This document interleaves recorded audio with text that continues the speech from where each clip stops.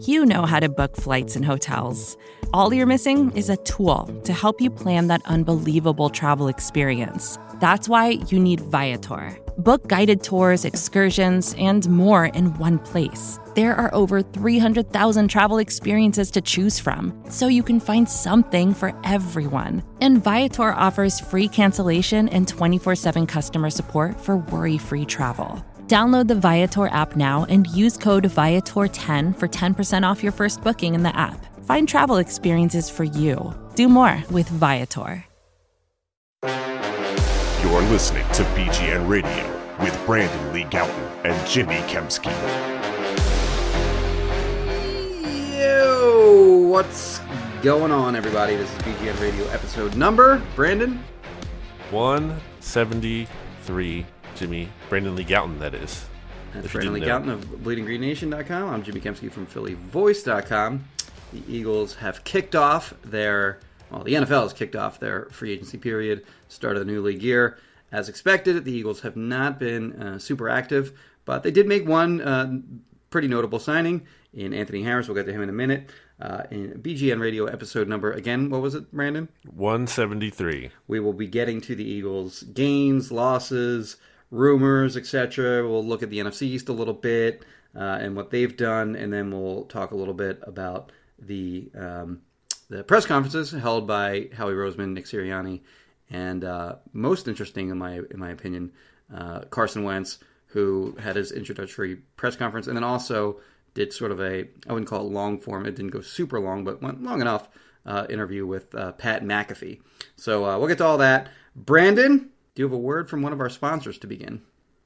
Of course, BGN Radio, which is late this week because, look, the Eagles weren't doing anything for a while. Right. So a little bit of a delay, but here we are. And we are brought to you, of course, by Righteous Felon Craft Jerky. You can go to righteousfelon.com, use discount code BGN15, and get 15% off. And I don't know if you can feed it to dogs, but Charlie... That's why he barked. He got excited when he heard beef jerky. He did, and at the very least, he can watch you eat it, or your dog can watch you eat it. So go try it out. All right, Eagles free agency news. First, we'll get to. I guess first of all, we'll note that all the major action in terms of losses and gains have centered around the safety position, which is kind of funny to me. The first thing that happened was they lost Jalen Mills on day one of free agency. Had heavy interest. Look at Jalen Mills go. Goes to the New England Patriots on a 4-year deal worth, I think it was, $24 million? So he gets $6 million a year. He will qualify in the compensatory pick formula most likely at the 5th round level.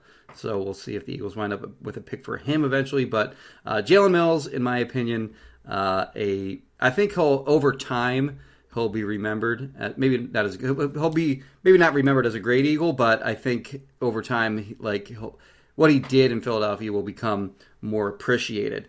It's a guy that they gave him more responsibility than he probably should have had over his career in Philadelphia, being the number one corner, oftentimes, covering the best receiver on the other team. Then he gets put into sort of the Malcolm Jenkins role at the safety position. Again, that may have been a little bit over his head, but always gave everything he had. So personally, I wish Jalen Mills the best. And then, of course, the Eagles signed Anthony Harris and from the Vikings, and Andrew Adams, previously of the Giants, and I'm already forgetting where he... Buccaneers, Jimmy. Buccaneers, right. Won a Super Bowl. He played like 4 snaps, or he had 2 tackles all season. Very low snap count. So anyway, those are the first, those are the major moves that they made. What is your thought initially on the Anthony Harris signing, Brandon? I agree with you first on Jalen Mills, and Okay. I like Jalen Mills, and sad to see him go. Really did not expect him to get signed that early in free agency to such a deal. I mean, there was pretty much no interest in him. It seemed like last year. I think he's going to go up to New England and kind of play that Patrick Chung role. We'll see if he has the same kind of. He has success his number too. He's 23. Well, there you go. You asked me about what, Anthony Harris though? I already lost track. Yeah. Well, actually, one more thing on Mills, too. Objectively, one of the rare, very good draft picks that the Eagles made, getting him in the 7th round. He had character concerns coming out of LSU, and in his time in Philadelphia, those did not, like, he was, like, his character was outstanding. It's like, like I said, he always gave everything he had, and I think he, was a good influence in the locker room. And again, like you said, I will miss his presence on this team. So yes, I asked you about Anthony Harris, who comes aboard to the Eagles on a 1-year deal worth reportedly $5 million.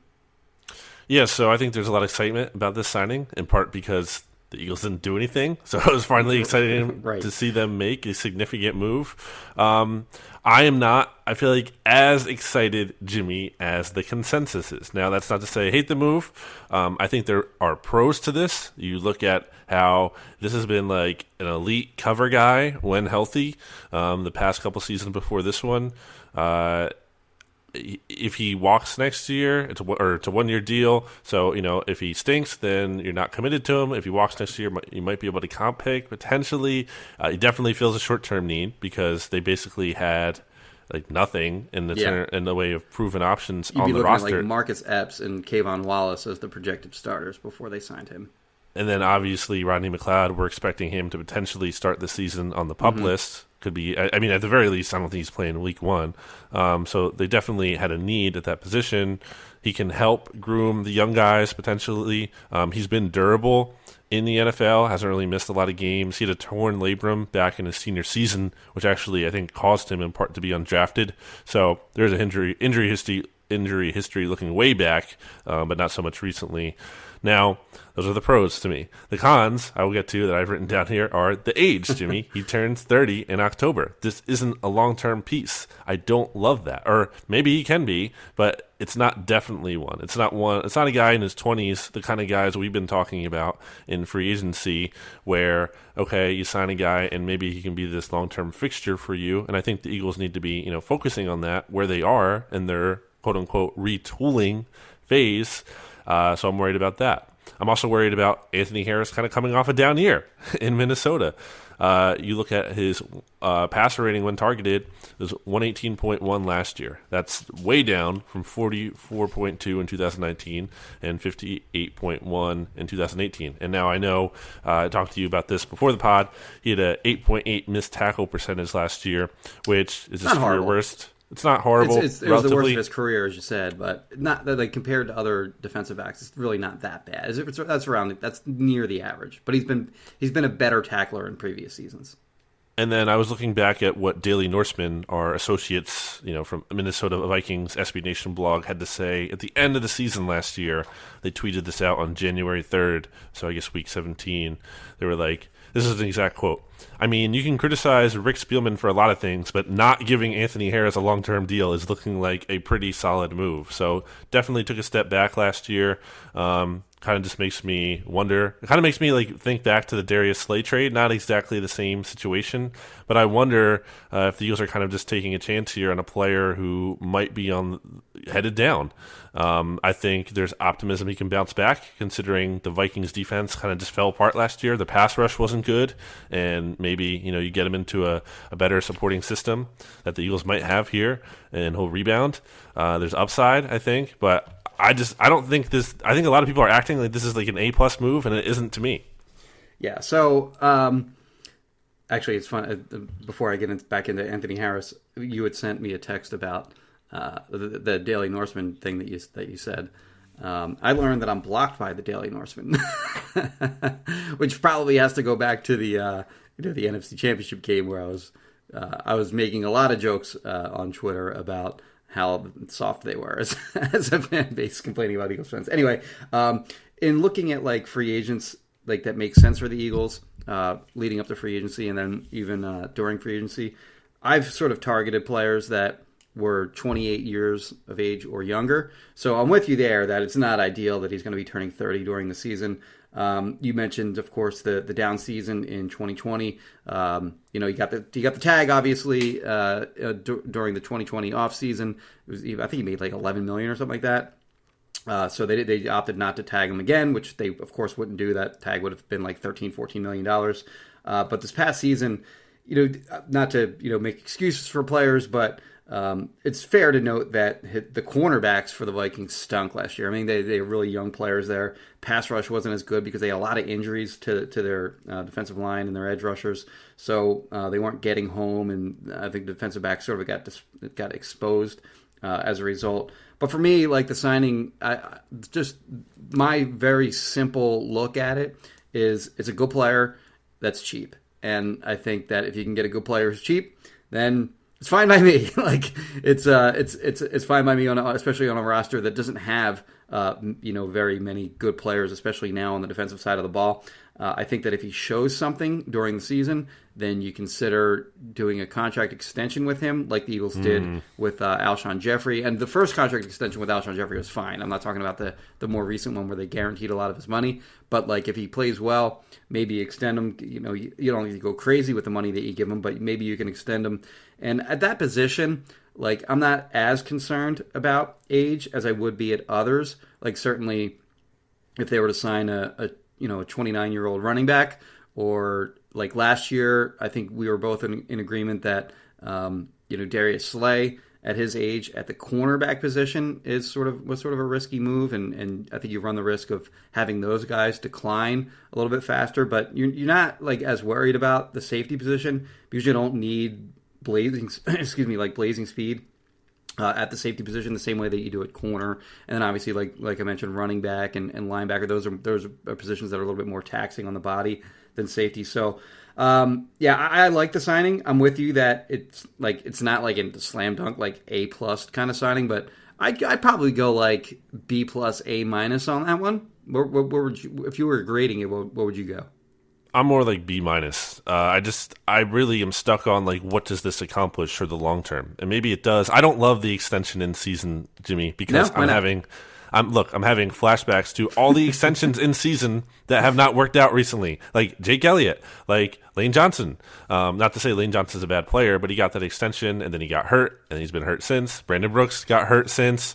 Like Timmy Jernigan had that extension in season where he played great in the first half of 2017. Like signing players in season has not really worked out for them. I think but is that just a bad stretch, or is it really like the new way of looking at in-season extensions? Well, like the players can get hurt right after signing it because there's still more games in that season. Like, why not just wait it out? I don't see the rush. Anyway, the reason will be because they can become more expensive when they're on the open market and bidding war happens for them. So the benefit to the players, they get paid and they're guaranteed that money before. But obviously, the downside for them is that they may not be maximizing their return if they wait to hit the open market. But anyway. So it's a fair point that they have whiffed on many an in-season extension recently. The other thing is, like, Jimmy, this team talks about how they need to get younger. Guess how you get younger? Not signing older players. Like, that's at a basic level. Like, you have to add young players to get younger. And obviously, they have 11 draft picks. They're going to do that. But I don't hate this signing. I don't. I'm not in love with it, I feel like, as much as everyone else is. And I feel like, in part, people like it just because the team hasn't done anything. So it's exciting that they actually made a move. Now, one thing I wanted to say, this isn't even really like a point against or for. It's just kind of a note I wrote down, like an objective observation, a big J journalist that I am, Jimmy. The Eagles really seem to like Mike Zimmer because... or at least something about him, because they brought in Gannon, obviously, who has experience in Minnesota and overlap with we should Anthony know, by Harris. The way, Gannon did coach Anthony Harris I don't think we mentioned that yet. I was just saying that. Yeah, okay. All right. Sorry, go ahead. And that is new Eagles defensive coordinator, Jonathan Gannon. Just wanted to say the full name in case you're a new listener or you don't know who we're talking about somehow. Jimmy, Andrew Sendejo, Marcus Epps, Anthony Harris, all former Viking safeties, now on the roster.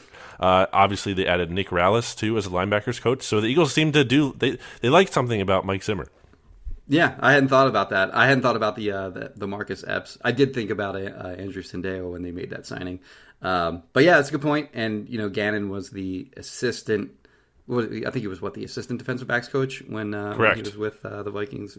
So he did coach Anthony Harris directly. So the Eagles did have sort of an inside knowledge on what that guy is as a person and a personality. So, I mean, I'm a little higher on it than you, obviously, but But again, for me, it's just good player, low cost. I can kind of let the age thing go, just kind of on that premise alone. But I understand where you're coming from. All right. Any thoughts on Andrew Adams? He started for some bad defenses, Jimmy. He really has. Not to, obviously I don't think he's going to be starting here. Seems like kind of a Rudy Ford replacement. Rudy Ford, by the way, getting a contract early in free agency too. I mean, I've already been out on the Jaguars because I do not believe in Urban Meyer at all. But, what are they doing? I know that he only got, $600K guaranteed. But, still, why? Yeah. This is a guy who's missed 24 games in the last 4 years. So 6 per season. You can tell me he's an amazing special teams player all you want. He can't stay healthy. I just don't get that. He was a priority. He was a first-day signing. They prioritized getting him. The way you put it is funny. It's we can't leave this day one, a free agency, without Rudy Ford. That's right. Mission accomplished. They hung a banner in Jacksonville. That's after. Right. So I think Andrew Adams, whatever. It's a minimum signing. Ideally, he doesn't even make safety the team. at best. Yeah, ideally, the young guys step up like Kevon Wallace and the aforementioned Marcus Epps. And who else am I missing? What's his name? Grayland Arnold. Ideally, all those guys step up, and Andrew Adams doesn't even make the team. Right. I'm with you there. Other notable point that happened at the start of the new league year, it was actually in action on the Eagles' part in that the fifth-year option for Derek Barnett, which the Eagles exercised last May, became fully guaranteed when the new league year began. So he will be under contract for the Eagles, guaranteed deal. They can still trade him. They can trade that contract away. But at this point, they're cutting him is completely off the table. So he will be, what is it, it was a little over $10 million, I believe, right? It's about $10 million. So they're kind of going the same route that they did with Nelson Aguilar a couple years ago when they exercised his fifth-year option. And then there's debate whether they should, pick up the guarantee on that at the start of that new league year. And they did, and he had a terrible season. He wound up leaving in free agency the following year on a very small deal to the Raiders. He has sort of resuscitated his career. Also going to the Patriots along with Jalen Mills. Not to get on sidetrack there, but what do you think about the decision? I mean, it's not necessarily a decision not to get a long-term deal done with him because it takes two to tango on that, so to speak. But given the option between keeping him or cutting him, what would you have done? To me, I just don't like the half measure of him playing at either you believe in him, sign him to an extension, do what it takes, or move on. What is the point of this halfway thing? Now I get you can say it's a new system, you want to see how he does in this scheme. He's had some injury issues, but the problem with waiting is that the cost is probably going to go up if he has this great season. And if you had enough doubt in him that you weren't going to sign him anyway, and he has a kind of whatever lackluster year, or even kind of dissimilar year to what he's had so far in his career, and you just move on, then I don't know. I kind of would just rather them have made a decision either way at this point. What about you? So, I mean, just looking at their roster again, they have so few good young players, and I don't know that I'd call Derek Barnett a quote-unquote good player at this point. I think he's a serviceable starter, I think, but I wouldn't call him an ideal or a good starter at this stage of his career. And I think there's an argument to be made that Josh Sweat has eclipsed a better outlook going forward than a Derek Barnett. So, I mean, they don't have much young talent, so I can understand why they kept him. He's still only, 24 years old? While he's still only 24 years old, I do wonder, we kind of associate young age with a higher ceiling, but I don't know that Derek Barnett has that high ceiling because he was always going to be somewhat limited by his athleticism, or, I don't want to say he's not athletic, but he certainly lacks elite type of athleticism, whereas Josh Sweat, sort of does have those physical measurables in his favor. So yeah, I mean, as you mentioned, it is sort of a half measure. I think probably Derek Barnett's camp was smart in reading that situation and probably asked for more money than the Eagles were willing to give and sort of forced a decision, and the Eagles obviously opted to keep him rather than let him go. And I think Barnett's camp was probably fine with signing an extension that worked for them, or hitting the open market and seeing what would have been available to him, had they let him go. So, yeah, I mean, I could go either way with it. Not to sort of like not to make a decision myself, but Fencerton. I would lean toward what you're thinking. But at the same time, though, like you also look at that defensive end position.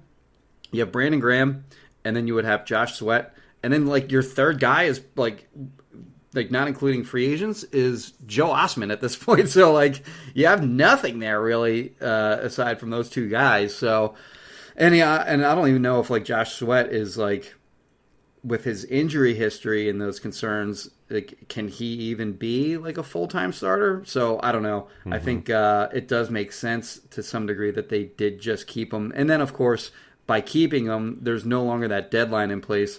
So Barnett and his camp would sort of lose the leverage of having that upcoming. I mean, we all assumed that they were going to have to do something with Barnett just to get under the cap, but they got under the cap without having to do that. So, yeah, I mean, we'll see what happens with him the rest of the offseason, whether they can get something long-term done with him that's sort of on a reasonable deal.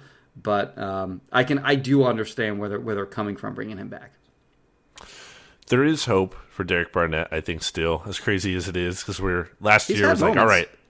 Well, last year was finally like, all right, he's finally healthy going into the season, and then he got hurt going into the first day of training camp, and he didn't participate in a good deal of training camp. So hopefully, for real this time, this is the year where he actually is healthy going into the season. Would like to kind of see that and how he evolves, and maybe whatever you think he can thrive potentially in a new system. On a side note, on a tangent here, I do think this defense could be good, or at least I feel a little bit more optimistic about them than the offense. But yeah, the inaction to me I don't love. Just wish they kind of made a decision, but I already touched on that. So a few Eagles in new places, those guys aside, and we'll get to the rumors I think in segment 2 because we're up on the we're up around 20 minutes here. So, but a few Eagles in new places. Cameron Johnston, the punter, signed with the Houston Texans. Duke Riley signed with the Miami Dolphins, and Malik Jackson, who of course the Eagles released at the start of the new league year, landed with the Cleveland Browns. Do you have any thoughts on any of those three guys? Aaron Sebas, Jimmy. Get to know the name. Is that how you pronounce it? It is, because I said so. So, Aaron, that's how you say your name now. People think I'm not excited about the Eagles, Jimmy. I'm excited for Aaron Sebas. This is a guy who lost out in training camp last year to Jack Fox, who was arguably the best punter in the NFL last year for the Detroit Lions. I was reading some Pride of Detroit coverage from last year, because I'm a sicko like that. You're fired up about Jack Fox, huh?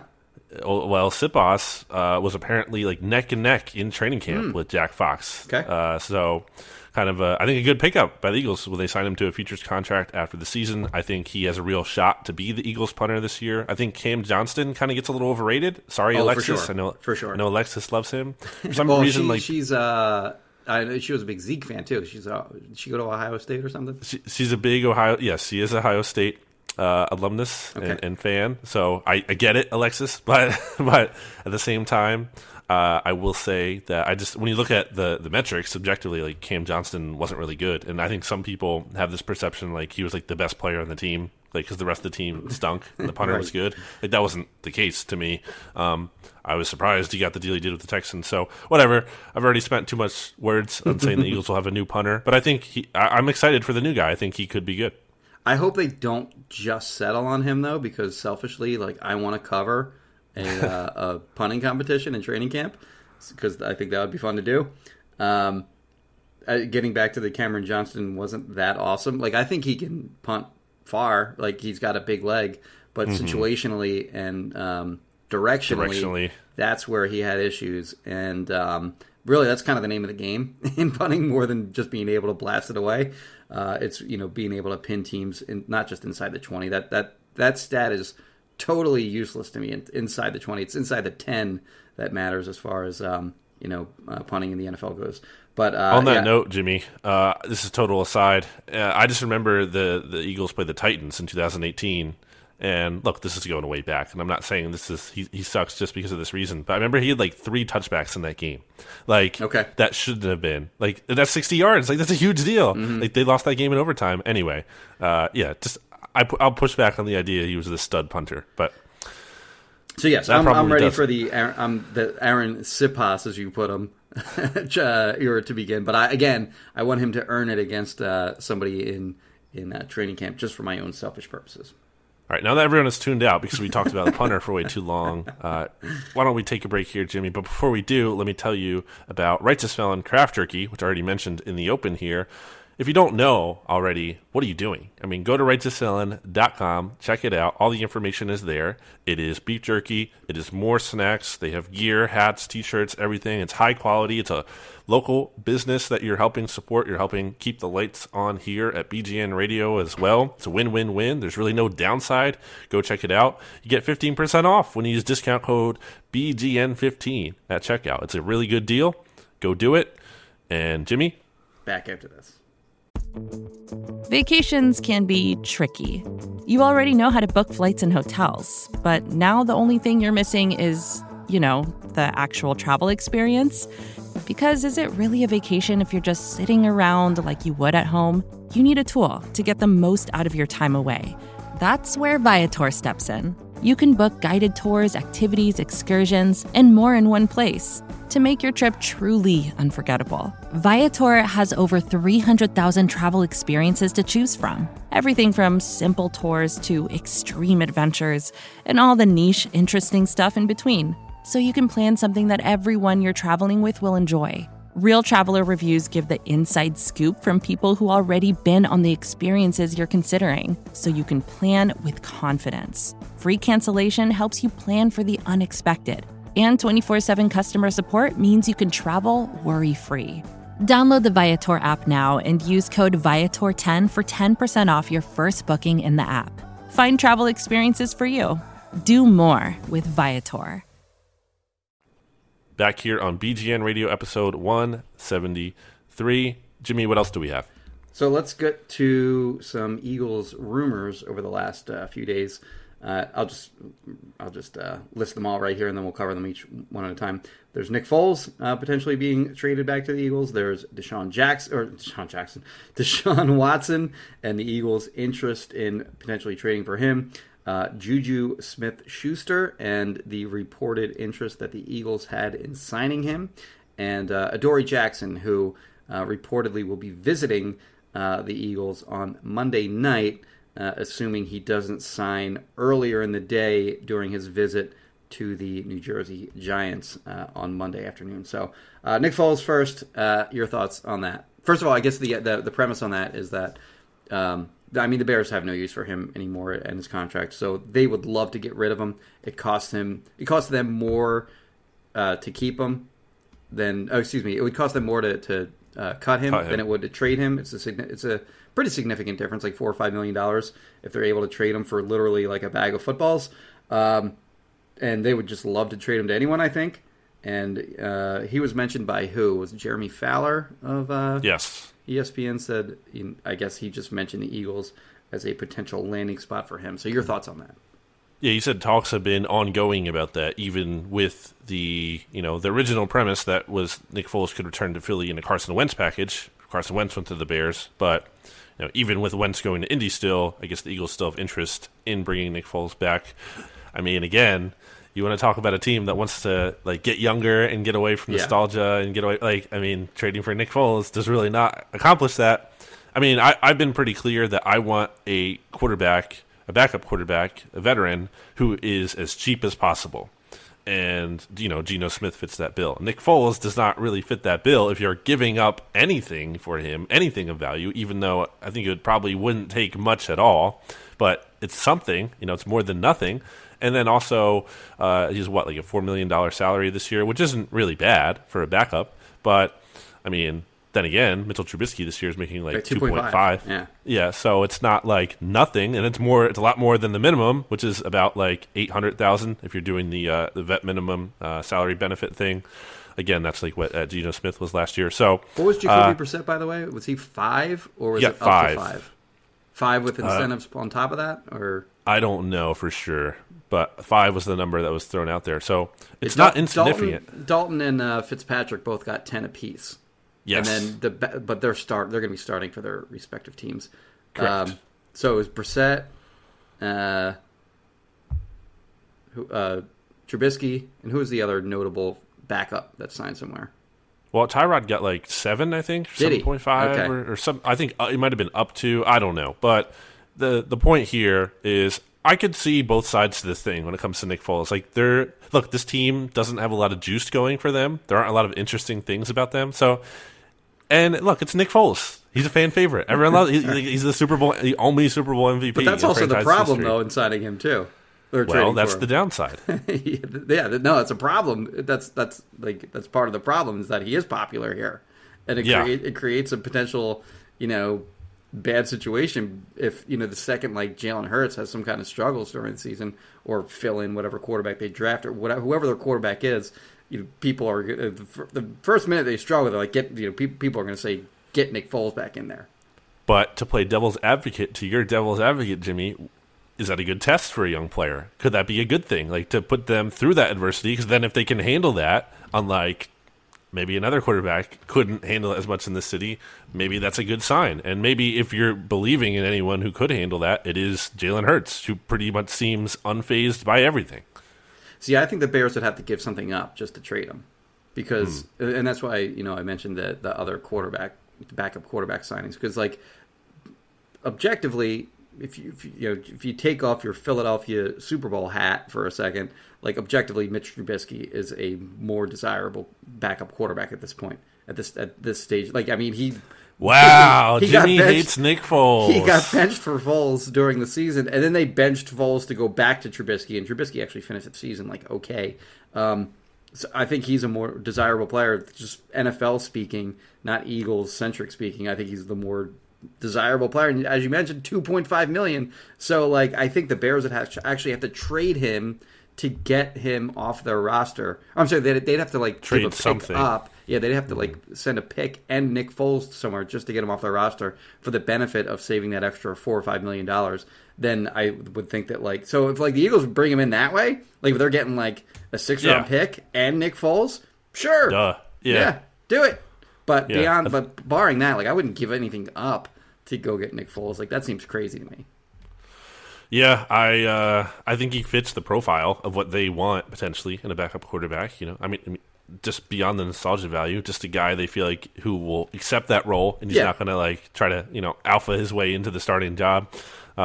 So I get it from both sides, and I think we did a poll. Yeah, we have a poll up here on Bleeding Green Nation. Should the Eagles trade for Nick Foles? 76%, Jimmy, said yes from nearly 5,000 people voting. So the fans have weighed in. Okay. All right, Deshaun Watson. It would cost a hell of a lot to go get him. There was a report that the Bears offered, was it 3 first-round picks plus like players that may have even included like Khalil Mack to trade for Russell Wilson. And I believe it would take more to get Deshaun Watson at this stage of those two players' careers than it would take to get Russell Wilson. So I came to imagine what the cost would be to go get Watson. Of course, Watson has these accusations against him right now. I won't comment on any, right? Because I don't know. I don't know anything about any of that. So I won't comment on any of that. But that's a hurdle to clear before he would get traded to anybody. But assuming like if there, no, I don't want to say assuming, but if there was nothing to those reports, if we're just looking at like the compensation it would take, 5 first-round picks, something in that ballpark, is that kind of where you would put it? I mean, you can't even give up 5 unless you have extras because you can only trade out like 3 years in advance or so, or 4. Yeah, I think this report came out, Jimmy, because you have to look at when it came out, because at the time it was Thursday or so, Wednesday. It was at a time where like the Eagles weren't doing anything, and honestly, just haven't been part of the conversation really at all. Like I was looking at Football Morning in America by Peter King and MMQB by Albert Breer last week, 2 of the biggest national weekly football online publications ahead of free agency, one of the biggest weeks really in the NFL calendar the whole year. People love free agency, and there was nary a mention of the Eagles. Like just because they don't really count. Yeah. There's just nothing going on with this team. Yes. So I can't help but feel like the Deshaun Watson stuff was like an attempt to like give Eagles fans hope of like something interesting to get them involved in the conversation. I mean, I bet there's truth to it in that like they've thought about it, they've considered it, they've looked in. Of course, how would you not? Awesome. Yeah, why would you not look into that? But I just don't think the Eagles have what it takes. I mean, look, the Jets can offer the number 2 pick. The Dolphins can offer the number 3 pick. And the Jets also have 2 first-round picks, not only this year, but next year as well. Mm-hmm. Like, there's no way they can outbid other teams. Like, it's a total, like, anyone talking about it as a realistic possibility, like, it's just not. Like, I any agree. team can outbid them. I agree. All right, so moving on. Juju Smith-Schuster signed back with the Steelers, but it was reported that the Chiefs made a strong offer for him, the Ravens made a strong offer for him, and that the Eagles made some kind of offer for him too. Offered more than what he eventually landed on with the Steelers. And then very quickly, Adam Schefter was the one who reported that. Very quickly, Schefter then walked that back, most assuredly because the Eagles communicated with him in one way or the other, and they said, "Yo, that didn't happen, bro." And he walked that back immediately. So I tend to agree with the Eagles here that Schefter probably got used by Juju's agent. But yeah, so do you think he would have been a fit? I feel like I like Juju a little bit more than other people do. Obviously, he hasn't he's kind of declined. His first couple of years were his best. Quarterback situation also hasn't been ideal. So to kind of parse through how this was reported again, Adam Schefter originally said Juju Smith turned down more money on a multi-year deal from the Eagles to return to the Steelers. The Eagles were, quote, a secret suitor. But Juju loved Pittsburgh and its fans too much to leave, which I guess where that report is coming from. Right.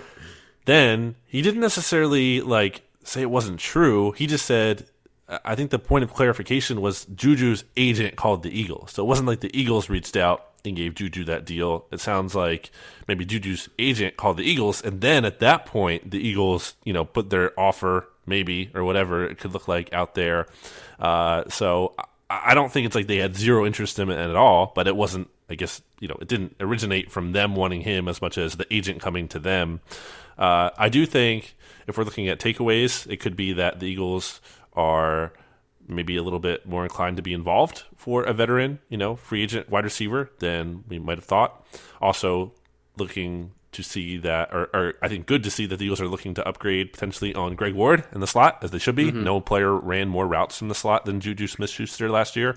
And he also fit the Eagles from a profile standpoint, right? Like he's only 24 years old. I thought he might be a little bit undervalued because, again, his first 2 seasons were better than his last 2.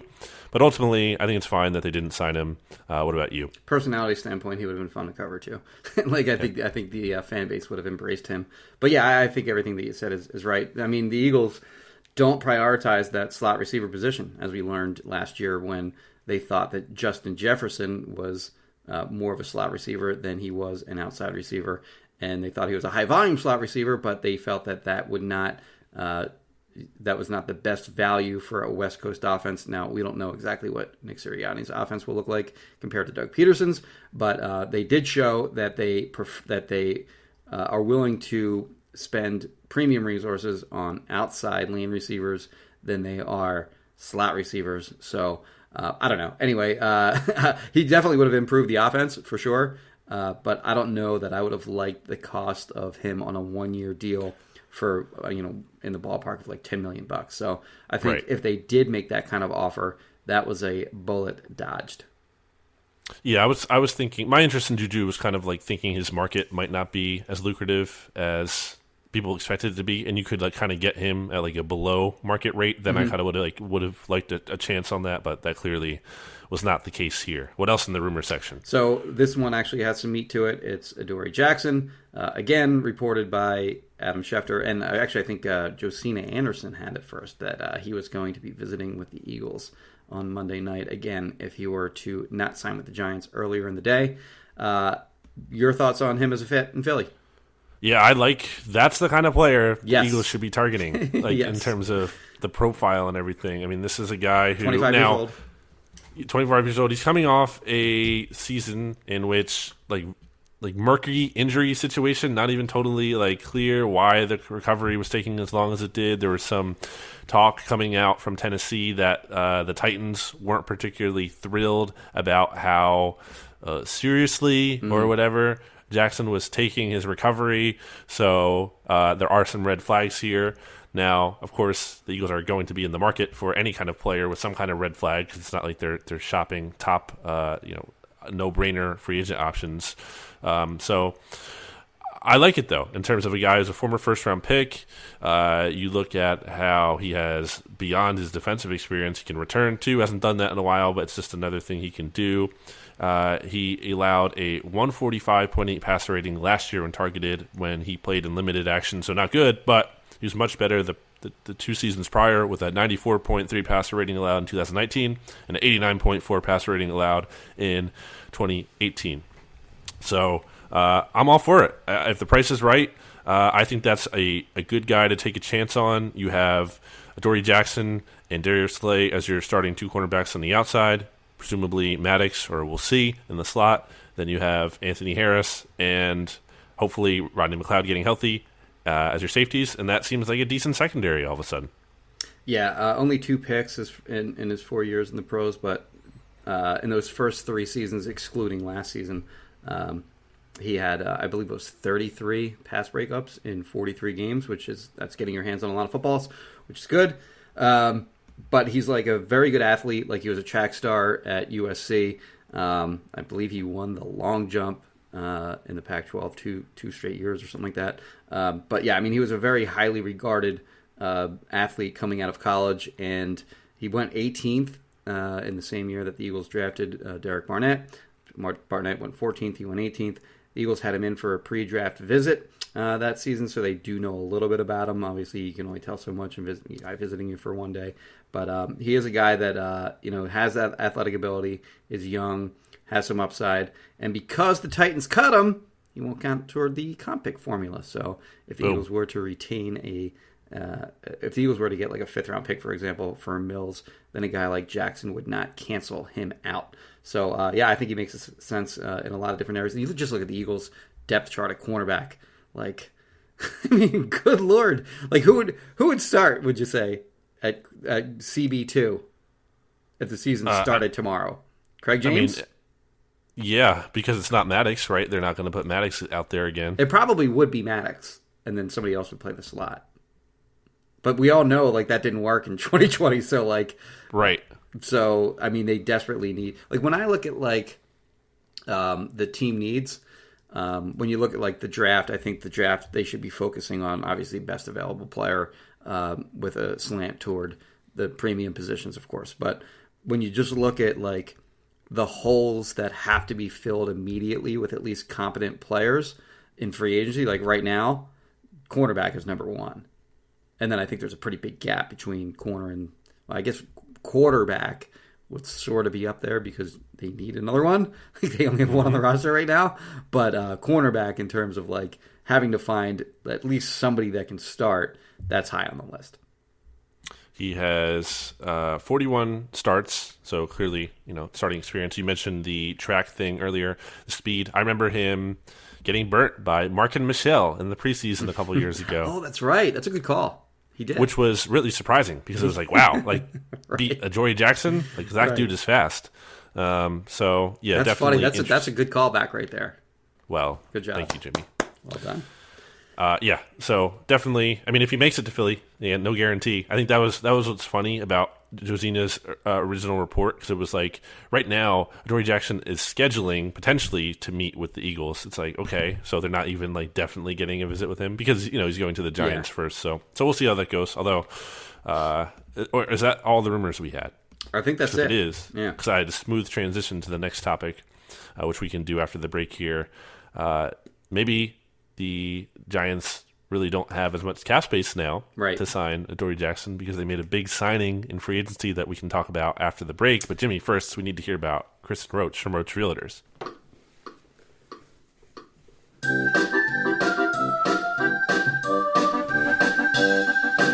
Kristen Roach of Roach Realtors, Roach Realtors, Roach Realtors.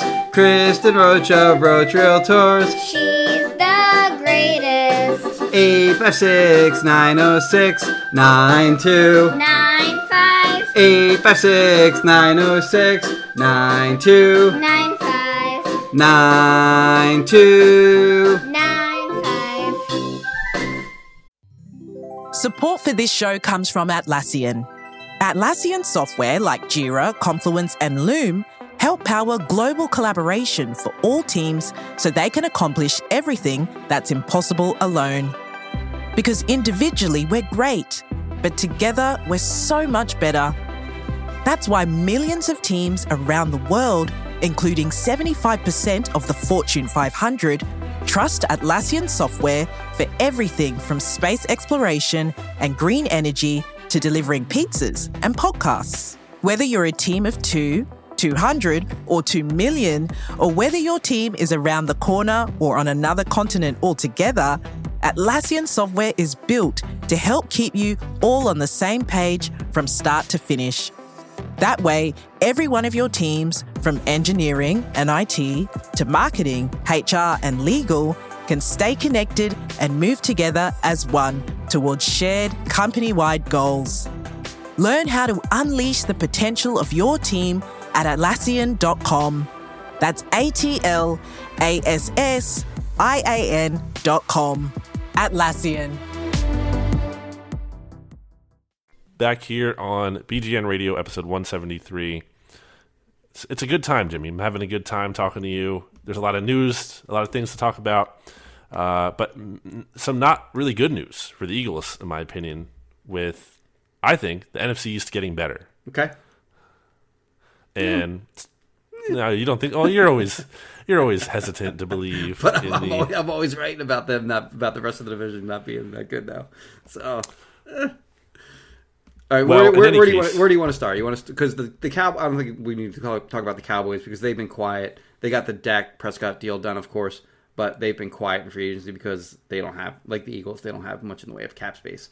So you want to start with the football team, or do you want to start with the Giants? I teased All Mr. right, so Kenny we'll start G. with the Giants, yeah. Kenny Galladay. Kenny G, the saxophonist himself, joining the NFC East. I think that's a pretty good. I mean, now look, you can talk about the money; it's expensive, it's a lot, Yes. but the player is good, undoubtedly. At least to me. I mean, he had injuries last year. If he bounces back to pre-2020 form, the player is good, and I think he's also a really good fit specifically with Daniel Jones, who, look, I very much do not believe in Daniel Jones and his, 84.1 career passer rating or whatever it is. But he actually had, the highest passer rating in the NFL, I think, last year on throws 20-plus yards down the field, which is surprising when I saw that, and I'm reading that and saying that right now. But I really do think in the Eli Manning mold of just chuck it up there and hope something good happens, I think Galladay is a really good fit for that with him. And I think it's a good addition. I think it makes the Giants better. I really do. I'd be curious to see a stat I like that stat, but I'd be curious to see the quarterbacks that those receivers play with that have what would you say was the highest completion percentage for throws over 20 yards? Is that what it was? The highest passer rating for Daniel Jones. Okay.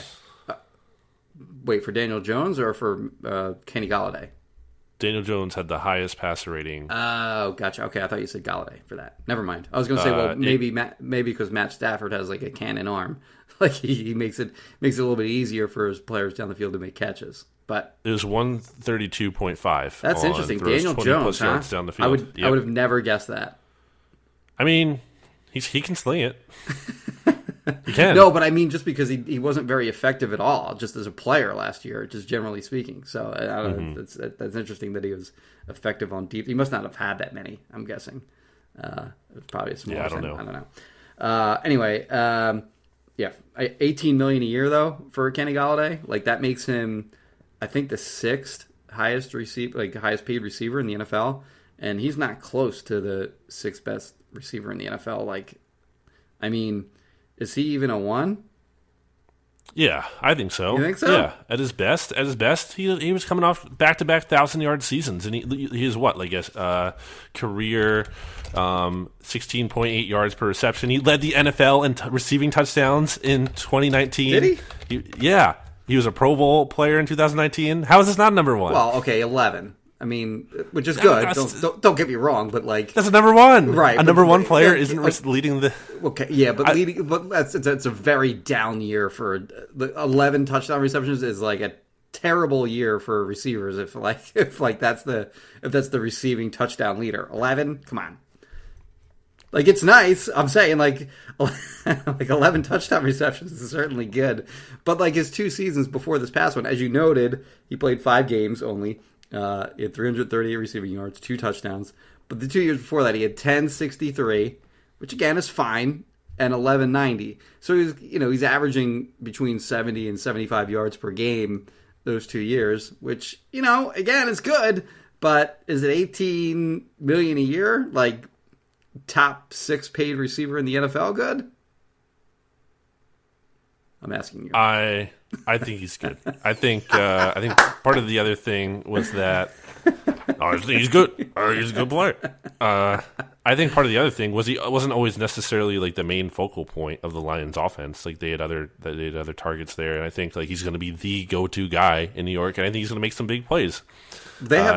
They do have good skill position players now. So they do have Galladay. They have Darius Slayton, who's a good player. Yes, as the Eagles know. Golden Tate gone. I think they're better off without him. That's an upgrade. And then getting rid of him. They'll be getting Saquon Barkley back. Evan Engram had struggles last year, but he does have talent. And then who am I missing here? Oh, they also signed Kyle Rudolph. I thought they paid him too much, but he will help. And then John Ross. That's the signing that I really like. They got him like super cheap. Like he was like $2.5 million. Yeah, just like Mitchell Trubisky. Like Trubisky money. $2.5 million for John Ross. I love that signing. Like I had him as a potential Eagles target, and if I was not expecting him to get that low of a deal. So that is a bargain for that guy. Like as a high upside kind of guy, I like that deal a lot. So their offense is going to be better. They did lose Kevin Zeitler. They cut him. They cut him. Their guard because cap concerns or whatever. They needed to free up cap money for these other guys. So their line did suffer a little bit on that. He quickly got snapped up by the Ravens. I think. So again, I do think the Giants got better this offseason. So I'm with you there. Like the Giants definitely improved the roster this offseason. They also added on defense to me my guy Afadi Odenigbo from the Vikings, who had 7 sacks in 2019, and he actually drew the 5th highest double team rate of any edge player last year. Which again, crazy stat. That's a net loss though on the defensive line though, because they did lose Dalvin Tomlinson, their defensive tackle. I like him a lot. True. He signed with the Vikings, but more of a run stuffer. Yeah, but he could still like push the pocket. I think he had like 3 or 4 sacks last year. But like a legitimate quality starter for them.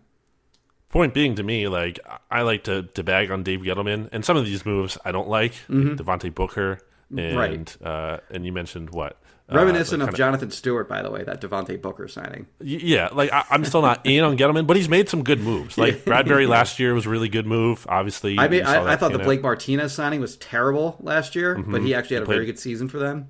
So I don't know. I'm not suddenly thinking like the Giants are a juggernaut, but they're. We'll get to this later. But yeah, I think they got better. I do think they got better, legitimately. Washington football team, Jimmy. They have a new quarterback. I think they've had a good offseason too.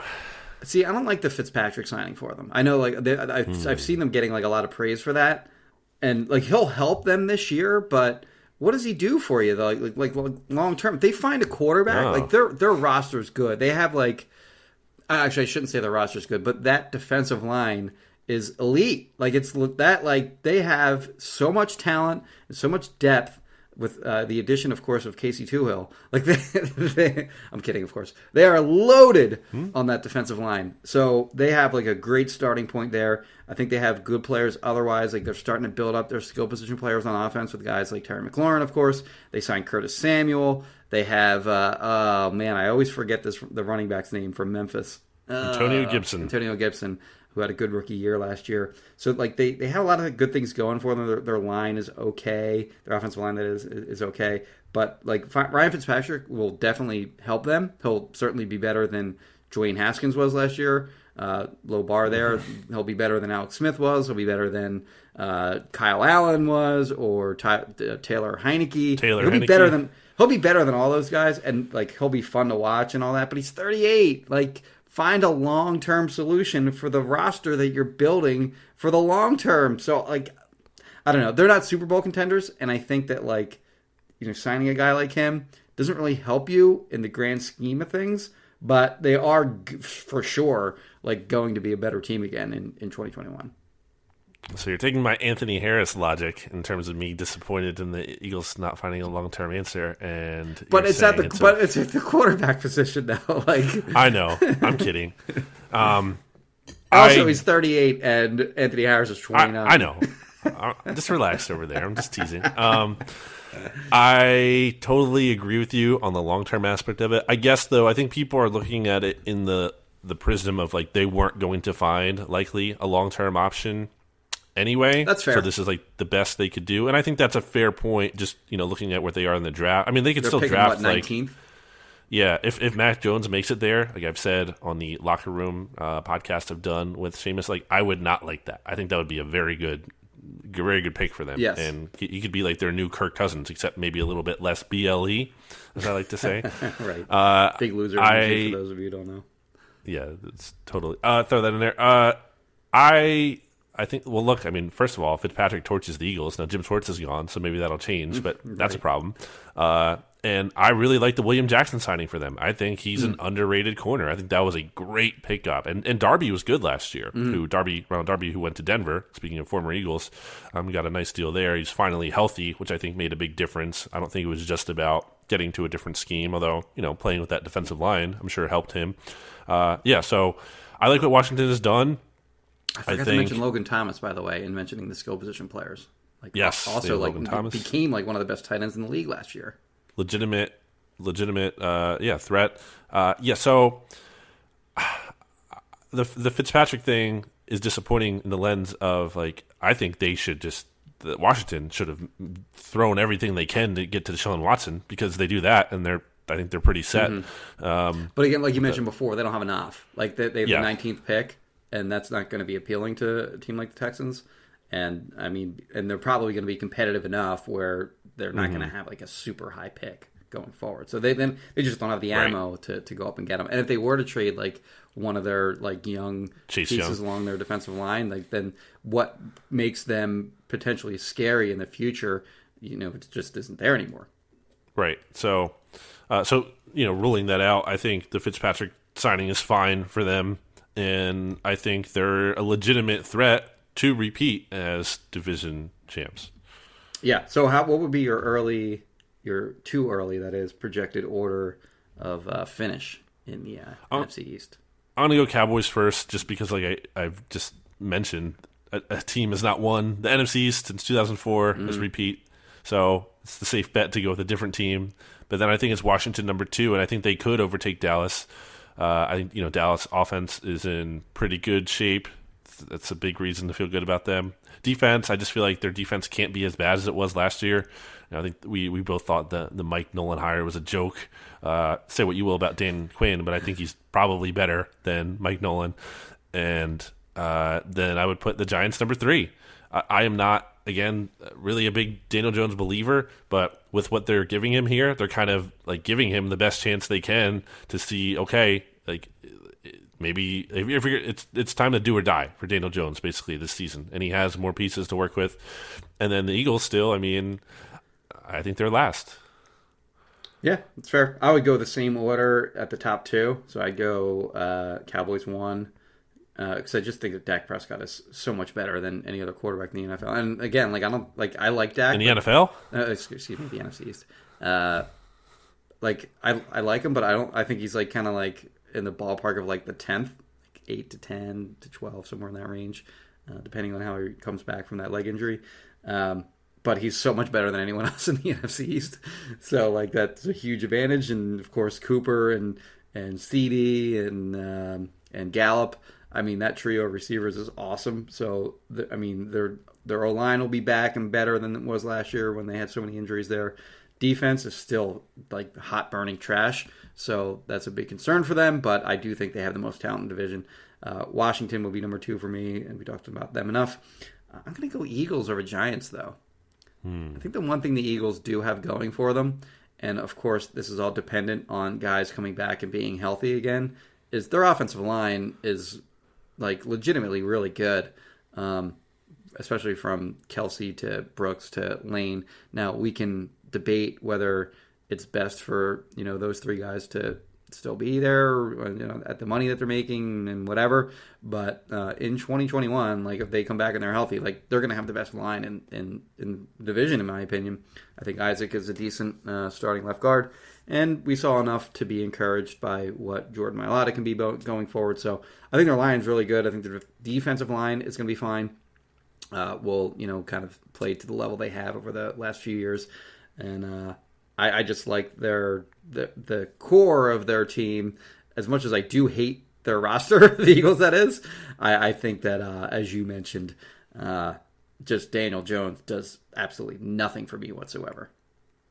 All right, so that's our way too early NFC East rankings, which I'm sure will be subject to change before September gets here.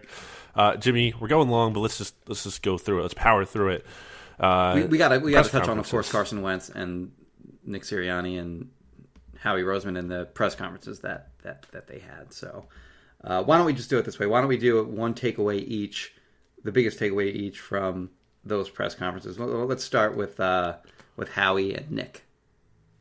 Okay, so let's start with Howie specifically.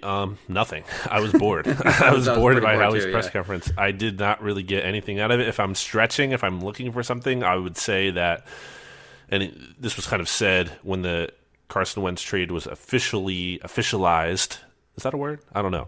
On Wednesday, where he basically said in the article on PhiladelphiaEagles.com that they are not ruling out quarterback at number 6, which, I don't know, it shouldn't be a surprise that he's saying that, but it's noteworthy, I suppose. He could have said, we're sticking with Jalen Hurts, and he didn't. So I think really that's about it. What about you? Yeah, I mean, that would be the number one thing for me. But, of course, he's going to say that for 2 reasons. One, the Eagles certainly didn't want that report out by Chris Mortensen that Jeffrey Lurie put down some mandate that Jalen Hurts is going to be the quarterback going forward, and that all offseason decision-making was going to be, on the premise of surrounding him with talent and putting him in the best position to succeed going forward. The Eagles don't want that out there, if that's true. So certainly the worst thing you can have going into a draft is everyone knows what you're going to do or not going to do. And if that report were true, then certainly they aren't going to be drafting a quarterback at the 6th overall pick. So they want it out there that they are considering all options at that pick, of course, because that's what they want. But then also, just from Howie's perspective, he doesn't want to be thought of as like this impotent figure that is being bossed around by the owner and being told what to do in terms of roster decisions. So he wants it out there that the only directive that, the way that he put it was, the only directive that we've been given is to do anything in the best interest of the team. They sort of shot down that report. I haven't really decided whether I think, the level to which that report is true. But it wasn't a surprise that they shot all that down. The other thing that he said, too, was that he thought, and again, I think this is just sort of posturing again, but that he thought like 5 quarterbacks could go in the top 10, which would, if that's the case, like that's great for the Eagles in terms of like if they aren't going to draft a quarterback at 6, just the value of their pick and maybe being able to move back and in a trade back and picking up like a slew of picks to do that. So I think he made a point of saying, like, I think he wanted to get out there that he thought the 5 guys were going to go in that top 10. Adam Schefter, Jimmy, this week said you can take it to the bank, like lock that. I think 4 quarterbacks are going in the top 6 or 7. Okay. So that would probably be, of course, the 4 quarterbacks, like Lawrence, Wilson, Lance, and Fields. It's could be Lance or Jones. And maybe Jones, we'll see. I don't know. But did you have any takeaways from Sirianni other than he's super excitable and That's my takeaway. That's my main takeaway is he definitely has energy, which is nice. I think it's nice for a team, again, that's coming off of a bad season and a fan base that is justifiably largely checked out. I think it's good for the coach to have some energy and like, oh, that's something maybe I can like relate to as an Eagles fan. Like the coach is fired up. That's nice to see. That's about it though. I don't know. Like the way I tweeted it, which is that ever a good thing to say in a podcast? Do people ever care? Like, I tweeted this. I feel like that comes. It's like, who cares? Right. But the way I think we do it because like we don't want to feel like we're just regurgitating the same stuff we've already for the first said. time. Yeah. I get that. The way in my own head, I'll say that I thought about it was like, well, I legitimately do not know if this guy is going to be a good head coach. But what I do know is he's energetic. Like I do know that for a fact. So that's what I know about Nick Sirianni. Yeah, I mean, they got to get the word ball out of the vocabulary, all of them. Like, love ball. He's all ball all the time. All the time. That's what Howie said. They got to get that out immediately. It's very annoying. I mean, they started doing that a few years ago, but I mean, like Mike Groh was big on ball, but they just got to stop. It's going to get really annoying very quickly. Takeaway on the Wentz press conference and or Pat McAfee interview. On the ball point, I feel like that's a basketball thing. Am I wrong to think that? I don't know. I mean, I used to play basketball, flex. Wasn't really that good. Flex, unflex. I don't know. For some reason, I just always think of basketball when that's said. Okay. Anyway. I think of baseball for that. Okay. Really? Yeah, because you go to the ball game. Okay. True. That is true. I don't think of it for hockey. He's all puck all the time. That should become a thing in hockey. People should start saying that. That's really good. He just loves talking puck. On Carson Wentz, Jimmy, a lot of BLE there. A lot. Yeah. Well, I'm told I'm not allowed to talk about Wentz anymore because he's not on the team.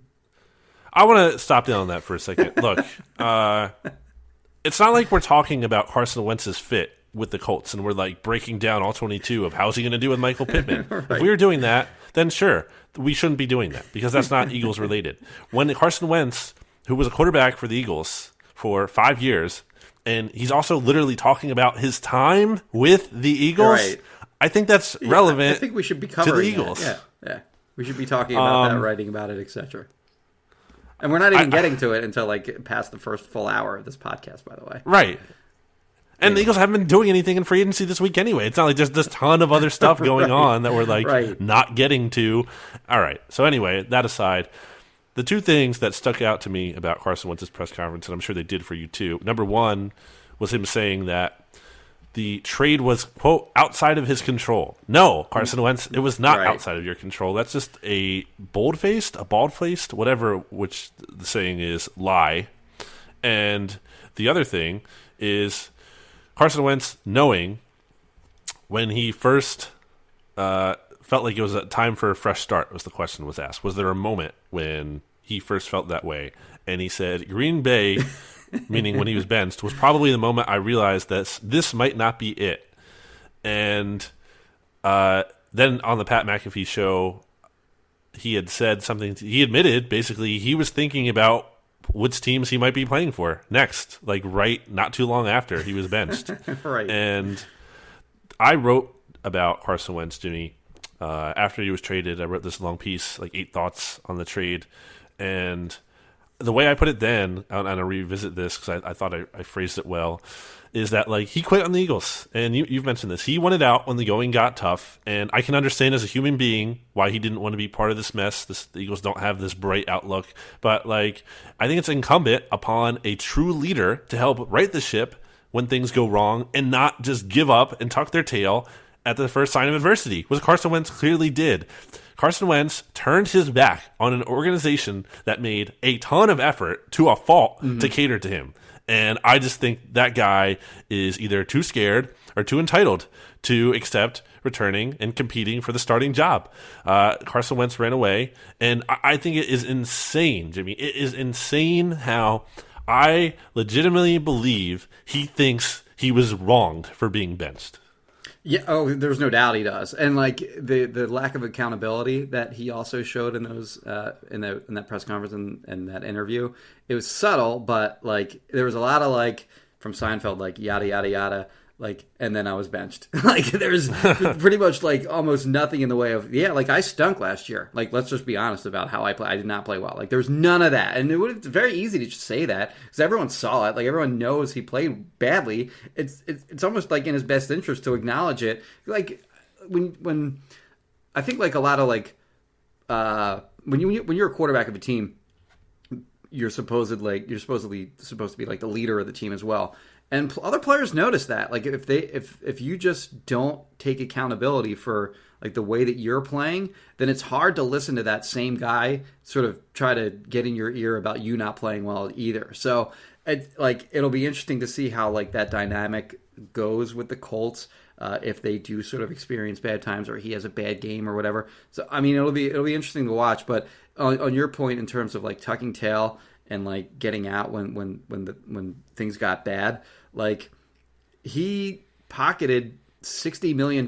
So I understand like the Colts were a team that needed a quarterback.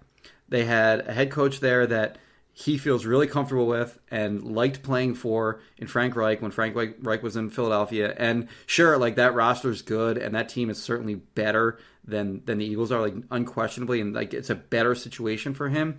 And like I've seen the argument made like, can you blame him for, wanting to play there instead of Philadelphia? Yeah, I can blame him because he pocketed $60 million in cash ever since he signed that contract extension like just a year and a half ago. And it's to me I can blame him for that. And I do think that he's getting too easy a pass from a lot of Eagles fans in that regard.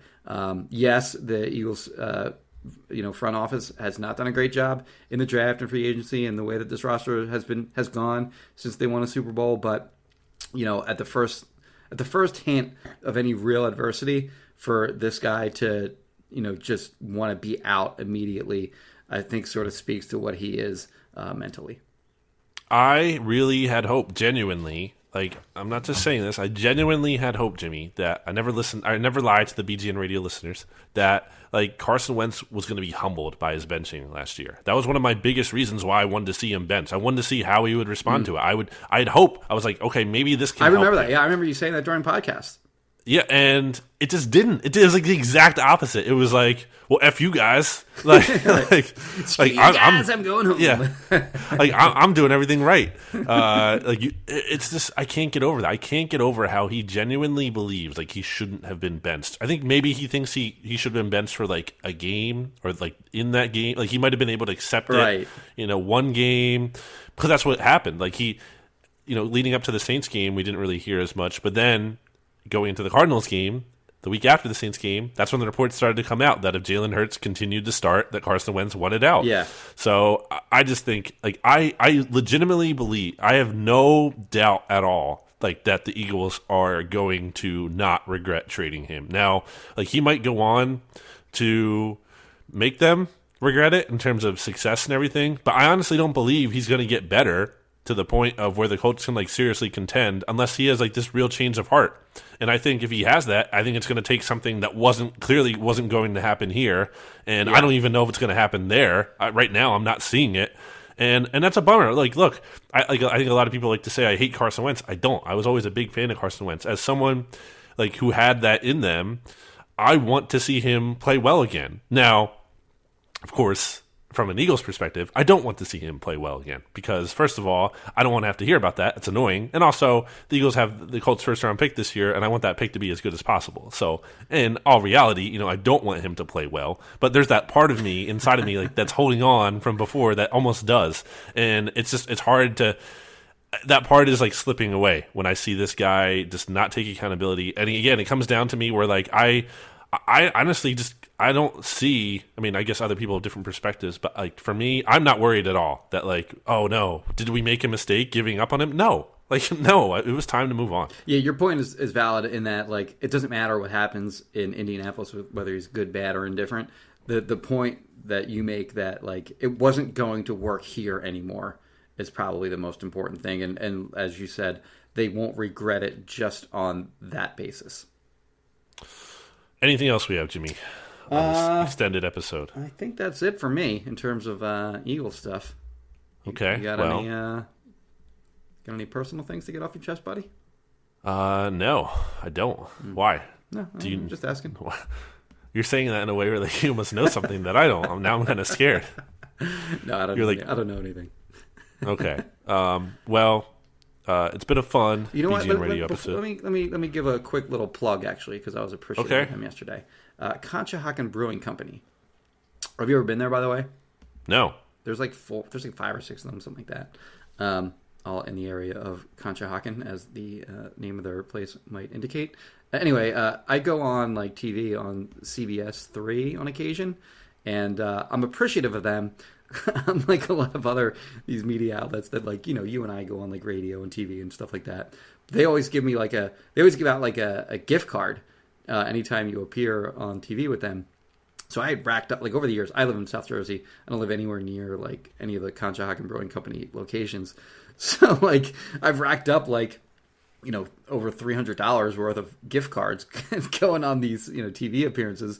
And I was finally going to be in that area yesterday, and I called ahead, like, just to make sure I wasn't going to be messing them up by rolling up and being like, yo, I got $300 worth of gift cards here. I'll take $300 worth of beer to go. Thanks.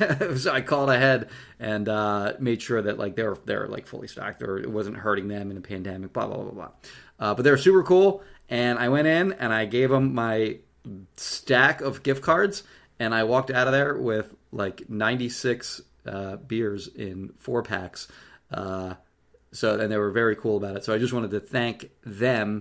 I know that our friend Glenn Macnow, I believe, is some sort of ownership stake in that company. So I just wanted to thank them for being very cool about me driving up and saying, I'll take a gigantic pile of beer for these gift cards, and they were very cool about that. Anyway, so thank you, Conshohocken Brewing Company. Not official sponsor, but they're welcome to be. And right. A fair plug by you. I have a couple plugs I want to get out there. First of all, obviously, Righteous Felon Craft Jerky. Go to righteousfelon.com. Use discount code BGN15. You hear me say it all the time. If you haven't done it, well, then just give it a try. Second of all, check out the SB Nation NFL show, which we are continuing to grow. It is a good program. It is fun. I am on there on Tuesdays every week. Benjamin Solak and Michael Kiss, the Kiss and Solak show, they just did a full first-round mock draft for the SB Nation NFL show, including an Eagles pick, which I think is not a chalk pick, so people go check that out. We actually have the pick of them just here on the BGN Radio podcast feed. We clipped that from that show, so you can check that out. But go check out the whole thing to kind of get perspective on the rest of the league. Also, Jimmy, some BGN Radio news coming down the pipeline. We have a Michael Kiss replacement coming on the way. I don't know officially yet when it's going to be announced and everything, but that is something listeners can look forward to here. And I guess that's it for this episode of BGN Radio. Obviously, we'll continue to monitor the news, and we'll be here podcasting and whatnot. You know, we still have a Zach Ertz trade, maybe, eventually, potentially, to cover. Other things to do this offseason. The draft will be coming up. I think the draft is only like 30-something days away, Jimmy. I don't know. I lost track. It's at the end of April. It's April 29th. I'll look it up while you're still talking. 40. I did a countdown thing that I don't have at the top of my April head. 29th it begins. Okay. Yeah, so almost a month away, and It's about a month. It's actually a month and a week. all right. So that does it for BGN Radio, episode 173. We will talk to you all next time. You can follow me on Twitter at Brandon Gouton. Follow Jimmy Kempski on Twitter at Jimmy Kempski. Follow BGN Radio on Twitter at BGN_radio. Follow Bleeding Green Nation on Twitter at Bleeding Green. Check out bleedinggreennation.com and phillywitch.com, and we'll talk to you next time. Goodbye, everybody. BGN. Support for this show comes from Fundrise. Buy low, sell high. It's easy to say, hard to do. For example, high interest rates are crushing the real estate market right now. Demand is dropping and prices are falling, even for many of the best assets. It's no wonder the Fundrise Flagship Fund plans to go on a buying spree, expanding its billion-dollar real estate portfolio over the next few months. You can add the Fundrise Flagship Fund to your portfolio in just minutes, and with as little as $10 by visiting fundrise.com/Fox. Carefully consider the investment objectives, risks, charges, and expenses of the Fundrise Flagship Fund before investing. This and other information can be found in the fund's prospectus at fundrise.com/flagship. This is a paid advertisement. Support for this show comes from HubSpot. More to-dos, less time, and an infinite number of tools to keep track of. Doing business has never felt harder. But you don't need a miracle to hit your goals. You just need HubSpot, because their all-in-one customer platform can make growing your business infinitely easier. Imagine this: high-quality leads, fast closing deals, wildly happy customers, and more benchmark-breaking quarters. It's not a miracle. It's HubSpot. Visit HubSpot.com to get started today.